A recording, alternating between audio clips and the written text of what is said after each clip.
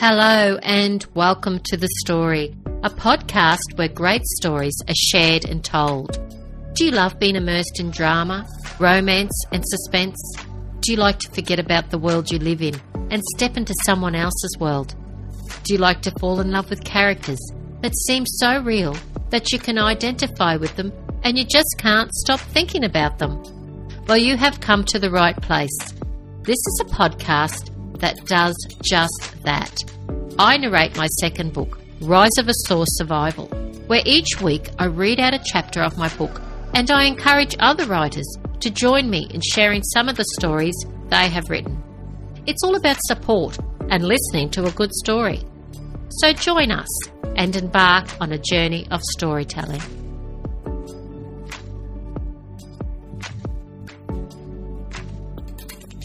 Hello and welcome back for another episode of the podcast. We are episode 22 today, and it will be yet another drama-filled chapter. So I hope you're really liking the book so far. I also hope you've had a wonderful week. I had a friend come and visit. Now she lives in another town, and it took her a 3-day drive to get to my house. She's a beautiful person and really needed the time to visit with some close friends. We had a wonderful couple of days together, and I think how lucky I am to have such a lovely friend. I also wanted to share with you that my publisher has advised that Rise of a Soar the Beginning, which was my first book and season 1 of the podcast, will be released next September.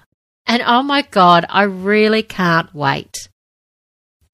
The quote for this week relates to friendship. Friendship is not a big thing, it's a million little things. This is a gorgeous quote, and it relates to all the wonderful friends you may have. You don't have to have a huge amount of friends, just one who always has your back and is there for you. I hope you all have a special person that this speaks about. Sometimes it can be a family member, and you are lucky to be not only related to them, but share a special friendship. Now let's do a quick recap of last week's episode, A Second Chance. Elenore survives her attack by clawing her way back to the main camp. Eleanor's family are left reeling from the shock of seeing her battered body, which leads to the curse on Merrick being broken. Elenore is heartbroken when she learns that one of the twins may have died. Elenore forgives and reconnects with Merrick. However, she cannot forget his relationship with Zuri.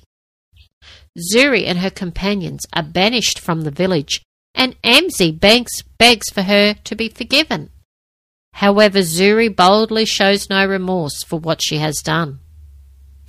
The seer is growing fearful of the looming battle with the Asur, and scouts have just ridden in to advise that the Asur are on the move and accompanied by humans who it appears are helping them. One of them is Zuri and the other a former counsellor, Renko. The episode ends with the Seer and Ada preparing to mind travel to seek out Dardanos. I can't wait for you all to listen to this episode. So get comfy, everybody, and enjoy.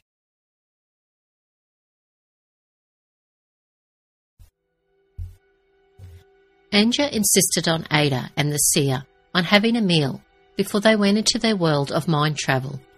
She had concerns about Ada trying to erase Zuri's memories, but could understand the importance of it. The seer pushed his food around. His worry was beginning to build, and he was barely able to hold the panic that threatened to overtake him. He looked up at Anja as she congratulated Ludwig on how well he had done with cooking yet another meal. He sighed. There was so much to lose. The very fabric of humanity hung on the decisions they would be making. We must go and meditate now, Anja. Enough of the chit-chat. The seer had taken on a serious tone as he stood. Ludwig has made another batch of the tea. The seer gave her a brief smile. Bring it to the room, please, Anja. Without another word, he left the table, making his way to the room where they would be meditating. Ada travelled through the forest. She could smell the burning timber and hear the silent screams of the trees as they were burnt alive. She shuddered at hearing their cries of agonising pain.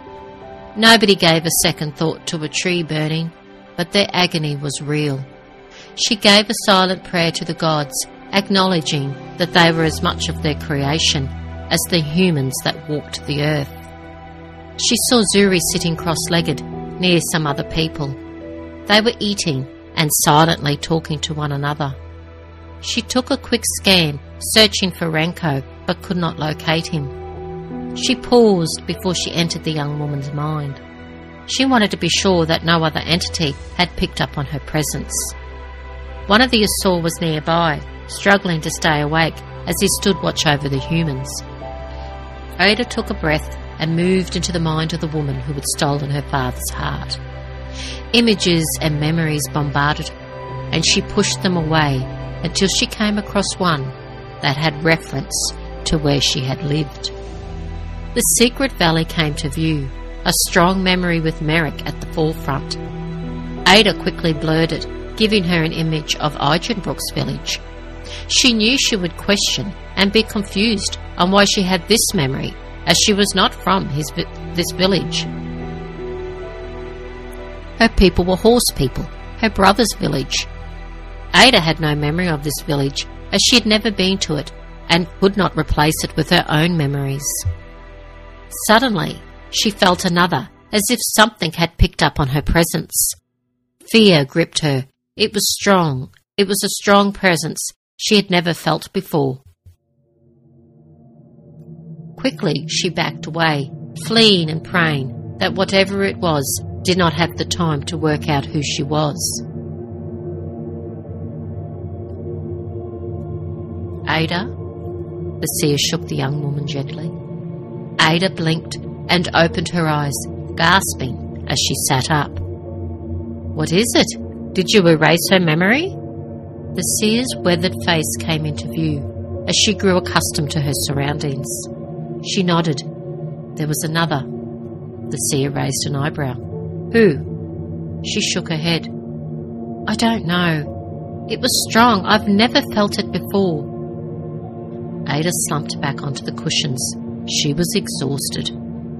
Something had tried to find out who she was, and it was powerful, so powerful, it sent a shiver down her spine. The seer noticed her shiver. We are in grave danger, Ada. Whatever it was quick enough to not only pick up on you, but to try and find out who you were. We're only gone 10 minutes. Ada frowned. She thought that it had been longer. You are right. To be so careful. They know we are watching them. And I was careful.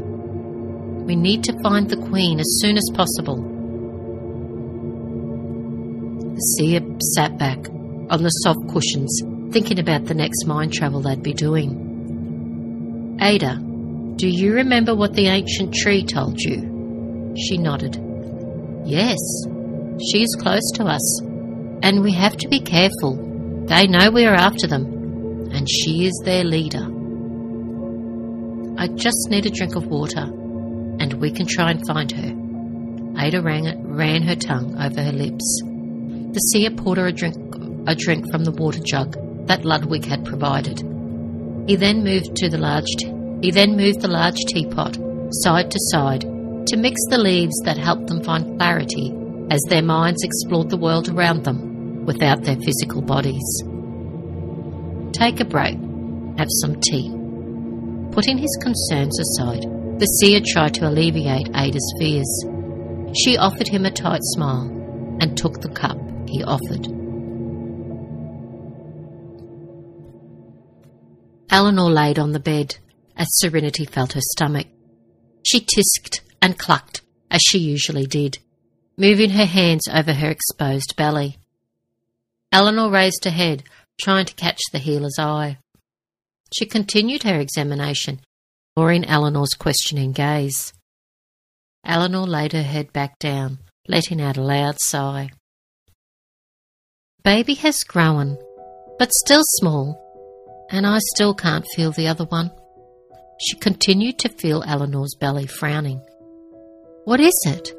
Elenore was curious and wanting to find out what the healer was thinking. She knew she was not telling her everything. Serenity removed her hands from Eleanor's abdomen, faced her patient. "I don't want to get your hopes up," she began. Elenore pushed herself into a sitting position, waiting for the healer to tell her more. "I think I felt something, but I'm not sure if it was the other baby or if it is the bigger one laying in an awkward position. So I could still be having 2 babies?" Serenity had gone to the bowl of water she kept for washing her hands after examining patients. She did not answer Elenore straight away. Instead, she finished washing her hands before sitting in the chair beside the bed. "I'm going to be honest with you, Nori," she said gently. Elenore felt her heart skip a beat and fear clutch at her. "I think you probably do have 2 babies, but odds are either one is very small and may not make it, or it may have already died." Elenore felt her heart sink. Tears began to well and run down her cheeks. Serenity embraced her. "I have to tell you the truth, Nori. Please don't cry, child. Shush." Elenore pushed herself away, wiped her face on the cloth Serenity handed. She thanked the healer and left, making her way to where Katja and Kriya were staying. Merrick had finally finished the small home that was originally promised to her, and since she had moved back with Merrick, it was now Katja's and Kriya's. Kriya had built a garden at the front of the small timber home, giving it a welcoming feeling. The female warrior was sitting on the small porch, sharpening her sword, and broke out into a huge grin when she saw Elenore. "Nori, what a lovely surprise!" She stood giving her sister-in-law a warm embrace. "Ada was here just yesterday to see how Katja was getting along. His wound has healed nicely, and he jokes with Ulrich about having matching scars. I'm glad Ada is spending time with him. We are preparing the weddings in a few days' time. Yes, I'm excited. Ada will live here, and I will have another female in the house. I can understand, Kriya, and I will have 2 children who will be married." The 2 women made their way inside, and Kriya made some tea. "I'm not much of a cook, Nori. I prefer to be out practicing the sword. Another reason Ada will make a wonderful house companion," she softly chuckled. Elenore smiled and sipped the tea Kriya had made. She continued to chat to her younger sister-in-law about the wedding preparations. It helped them keep their minds off the looming war with the Asur. Elenore left the small cosy home, feeling more relaxed than when she had first arrived. The afternoon was warm, and part of her wanted to go to the river. She'd not been there since the incident with Zuri. She sighed and wondered if she should have asked Kriya to go with her. She didn't feel like turning back and decided to head for home. Maybe Anja would feel like a swim. The tunnels were wide and dark, a long, never-ending empty void. The Seer and Ada were flying blind, trusting only their sense of smell and hearing. As the tunnel wound and twisted itself, a strong, pungent smell began to fill their senses. Ada coughed and spluttered. The smell was overpowering and brought a deep feeling of death. The Seer was beside her, trying to calm her, as she fought the urge to turn back and flee. "Don't let it consume you. Rise above it. You have to be stronger." She could not answer him, instead focusing on bringing her mind under control as panic began to take hold. The smell grew stronger and she struggled to breathe. Her mind began to wane as the Seer's voice was fading. "Leave!" The booming voice blasted in her mind. The panic that was barely under control rose and crashed over her like a giant wave of terror. She screamed and fled back through the blinding tunnel, her only wish to be reunited with her physical body.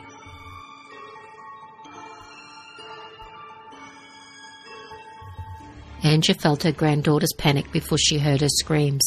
She threw the piece of clothing she'd been folding back into the basket and rushed into the room where Ada and the seer were using. Ada's screams filled the house as Elenore entered through the front door.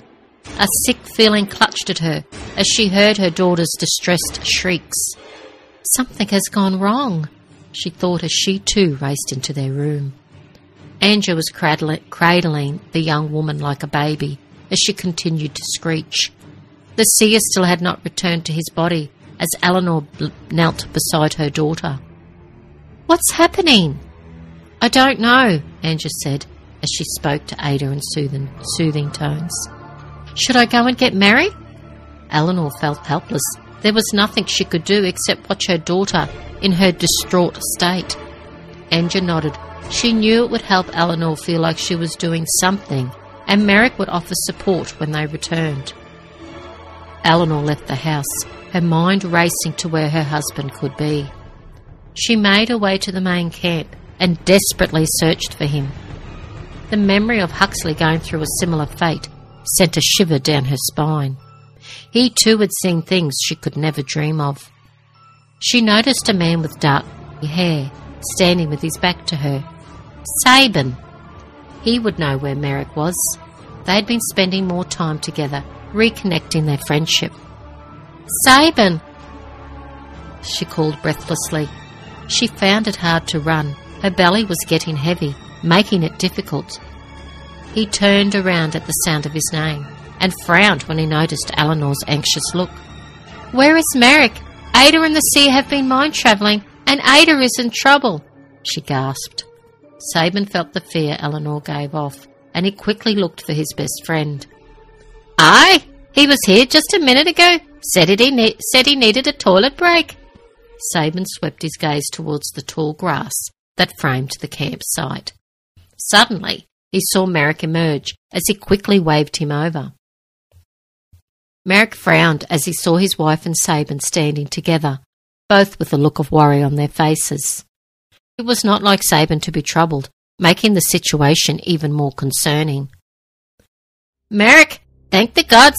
Quick ye, must come, Ada is in trouble!" Merrick did not wait to ask questions. Instead, he grabbed his sword and raced to his home with Sabin and Elenore trailing behind.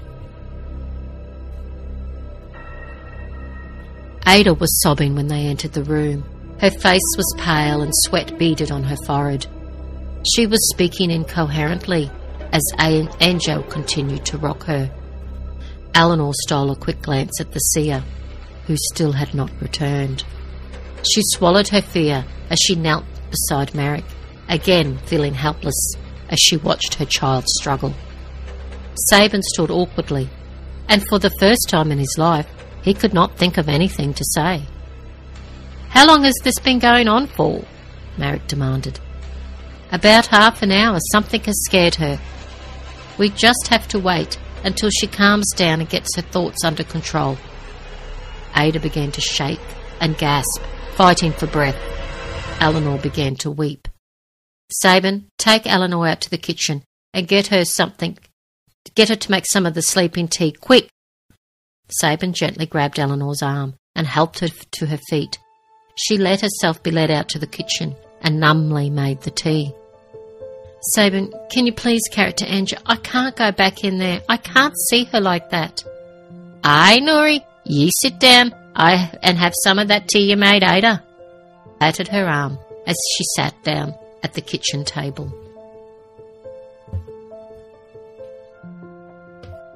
The seer felt Ada turn and flee before his mind became clouded, overcome with the darkness that was spawned from evil, and he could not escape it.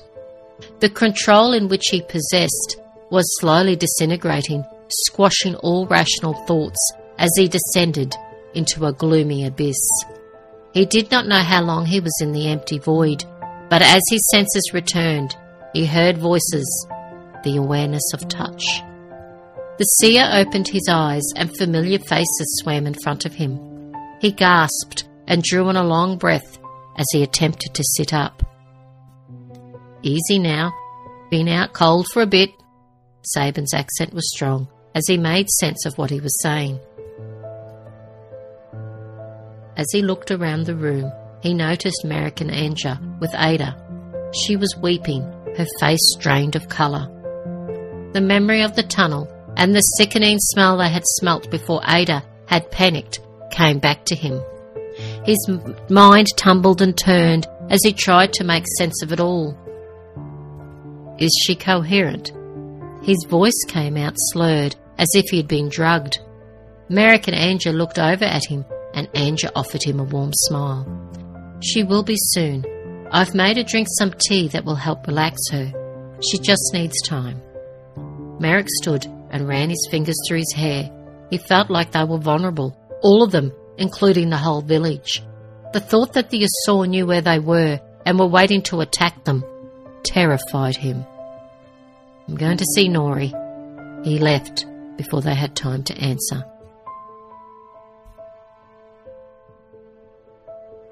Elenore was sitting hunched at the kitchen table, an empty mug. How is she? She asked as Merrick sat down beside her. She is getting better, Merrick replied. Once again, he ran his hands through his hair. Elenore had become to know this as one of his nervous habits. What is on your mind other than Ada? Merrick clenched his jaw. I think they know where we are, and they're just waiting to pounce, he said in a low tone. Elenore sat up and thought about what Merrick had just told her. Something inside her agreed with him. What are we going to do? She asked him quietly. Again he ran his hands through his hair and rubbed his chin. Not sure. I have to talk to the Seer when he's up for it, and our daughter. The Seer is awake? I mean, he has come back? Elenore felt relief flood over her as Merrick nodded. Maybe I should make him a tea or bring him food. Sabin came into the kitchen as she finished her sentence. Aye, Nori, I think I need some tea. The Seer will be out in a minute, and I reckon he'll want the tea and food. Elenore gave him a brief smile. How is Ada? Aye, Nori and Merrick, you have a fighter there, that's for sure. Stopped crying, and is starting to converse. Maybe put some food on for her too. Elenore rose and began to prepare a casserole. She frowned. Where is Ludwig? She had temporarily forgotten the faithful servant and was surprised that he was not bustling around the kitchen. Sabin was unable to help himself as he let out a soft chuckle. Hi, Nori, here's with Emsy. As you know, he loves horses, and he couldn't help but go and get acquainted with them. Elenore felt herself smile. Ludwig loved horses, and she could understand his desire to check out the best horses in the land. She busied herself making food as Merrick and Sabin chatted about how they could outsmart the Asur. Merrick had revealed to Sabin that he thought the Asur already knew where they were. Sabin agreed. He too had the similar feeling. After she finished making the food, the Seer, Anja and Ada had made their way to the table. Elenore took a long look at her daughter. Her face was deathly white and tear-stained. She looked as if she'd been to hell and back. She served them food and poured water from the jug, along with placing the heavy black kettle filled with tea in the middle of the table. She sat, and the Seer offered a prayer to the gods before they ate the food that Merrick's wife had served.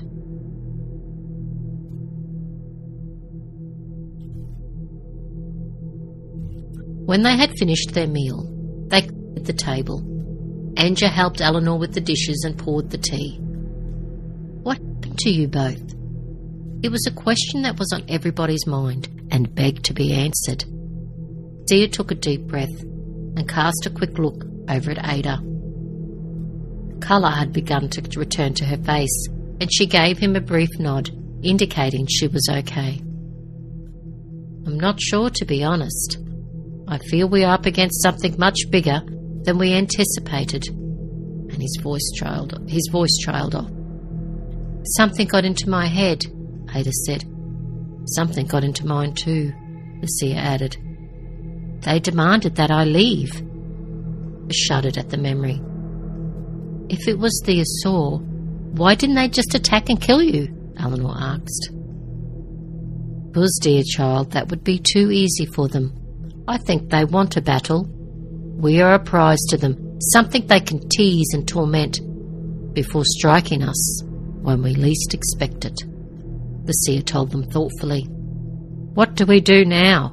Merrick began to fidget uncomfortably.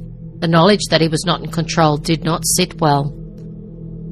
We will be on the lookout, and we will gather as many forces as we can. Merrick frowned.